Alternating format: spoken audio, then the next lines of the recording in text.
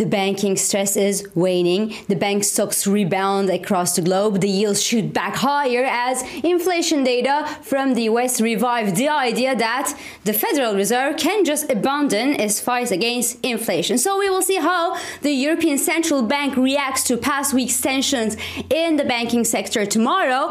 And before that, we will get to know how the Brits plan to spend their money in the coming months in order to boost growth in the UK. So welcome, this is Swissquote's Daily Market Talk.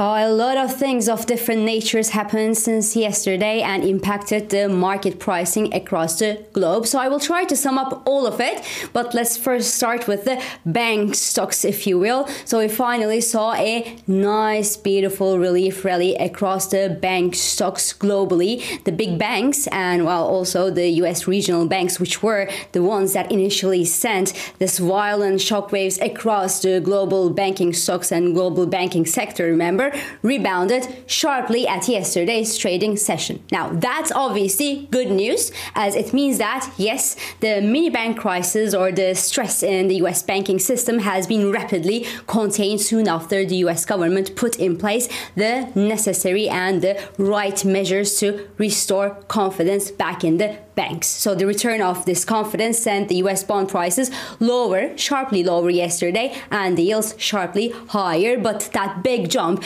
in the US yields, which was the counter coup of the latest day's historic slump in the yields, didn't really prevent the S&P 500 from recording a nice 1.65% advance yesterday, and Nasdaq 100 rallied 2.30%, even though the collusion between a Russian jet and a US drone over the Black Sea, which has been denied by Russia, by the way, and the US inflation report that came in yesterday, came to tame a part of that joy over the banking relief. But still, Meta, Facebook's Meta, announced additional 10,000 job cuts on top of the 11,000 job cuts announced a couple of months earlier. So that news sent the price of Meta 7% higher at yesterday's trading session. Now, the US inflation data, as I was saying, came in yesterday and came in line with expectations on a yearly basis. The headline inflation fell from 6.4 to 6% as expected in February,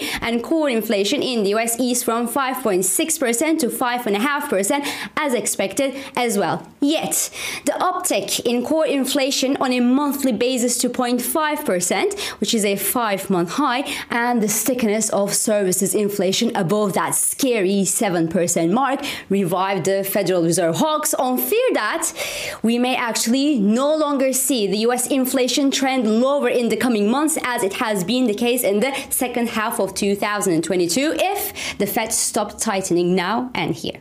And that, combined with the gently waning panic across the US banks and the bank stocks, revived the expectation of a 25 basis point strongly at yesterday's trading session. Today, investors will keep an eye on the US PPI data and the Empire Manufacturing Index, but we can say at this point that in the aftermath of the US mixed jobs data released last Friday, the mini banking crisis that we saw since last week, and the inflation data that came in yesterday, activity on Fed funds futures now gives around 80% chance for a 25 basis point hike in next week's FOMC meeting.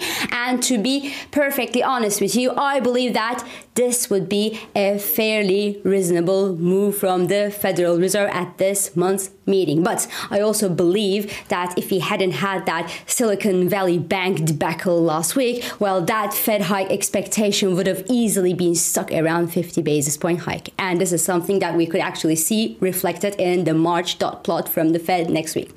So as a result of all this, we will likely see some upside correction in the US yields probably in the coming hours. The 2-year yields will certainly be headed back toward the 5% psychological mark, and the S&P 500 500 will certainly continue swinging between the banking relief and the Federal Reserve hawks and the higher interest rate hike expectations. In the FX markets, the US dollar index sees support around the 50-day moving average right now. We could actually see an upside correction in the US dollar as well, along with the US yields that are supposed to go higher from here, especially if the fresh set of data, economic data, looks inviting for the Federal Reserve hawks. Meanwhile, the euro dollar is now drilling above its own 50-day moving average, which stands around the 107.30 mark in the run-up to the European Central Bank meeting this Thursday, where every investor out there wonders whether the European Central Bank would actually soften its tone in the wake of the tensions that we saw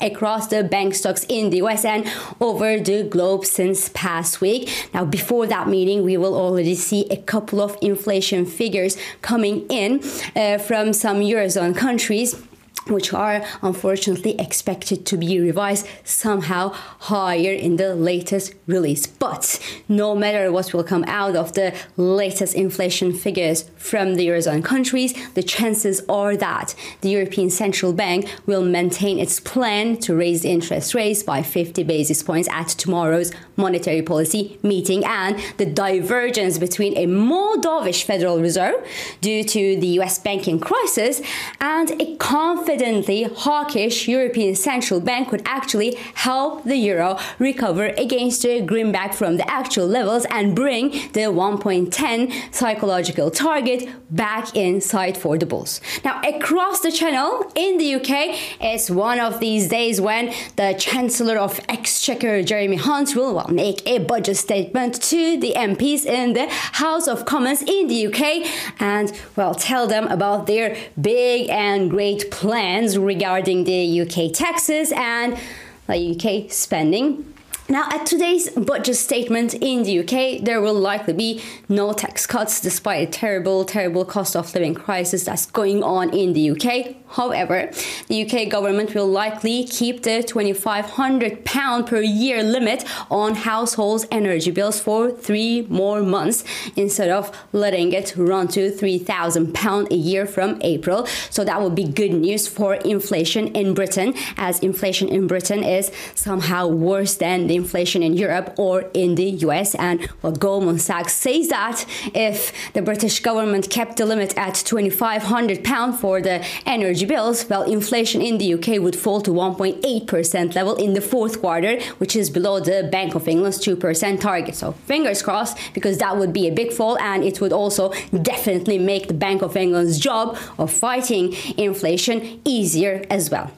Now, on the investment side, we expect to see a couple of things, a couple of points that are meant to boost investment and growth in the UK, as generous tax incentives, for example, to attract businesses back to the United Kingdom to make sure that growth in Britain catches up its European peers, now that Sunak's government seemed to have eased at least a part of the Brexit headache that was preventing investors from full-heartedly invest in the UK over the past couple of years. Now, keep in mind that the UK is now the only country on the continent, on the old continent, and among the G7 countries where growth is still below the pandemic levels, and that should definitely change. And we know that Rishi Sunak's government is very, very keen on changing that landscape. Now, other than that, there will be usual stuff like, what to do with the massive childcare costs in the UK, or about 30% of a household's monthly budget, the retirement age, and, usual stuff like that. And there will also be some strikes going on to add some salt and pepper on all this. But what's important for investors is how the UK will boost growth and how it will finance that boost in growth, and how the bond markets will react to the UK's latest budget statement. Now, there will probably not be a massive reaction from the market or a meltdown, as was the case in September, remember, with Liz Truss' budget disaster, as the confidence in Rishi Sunak's government is now back. It is quite strong, and the sense of budget discipline of the new government should actually ensure a smooth budget day today. Now, on the currency front, if we look at the cable, cable jumped above its 50-day moving average level, and that was as a result of a broadly see weaker US dollar across the board on the latest banking stress in the US, but an upside correction in the dollar's value will likely keep the topside in cable limited at the 122 level and could encourage a correction toward the 100-day moving average, which stands a couple of pips below the 120.50 mark. So this is all for today. I'm İpek Özkardeşkaya, and thank you for joining me, and thank you for all your interesting and insightful messages. I hope this episode of Market Talk has also been helpful and insightful to you. So please do not hesitate to leave your comments, your reactions, and your questions below as usual. And follow us on Instagram, on Twitter, and on LinkedIn for regular market updates. And subscribe, of course, to our YouTube channel for daily market comments. I will meet you again tomorrow. And until then, good day trading.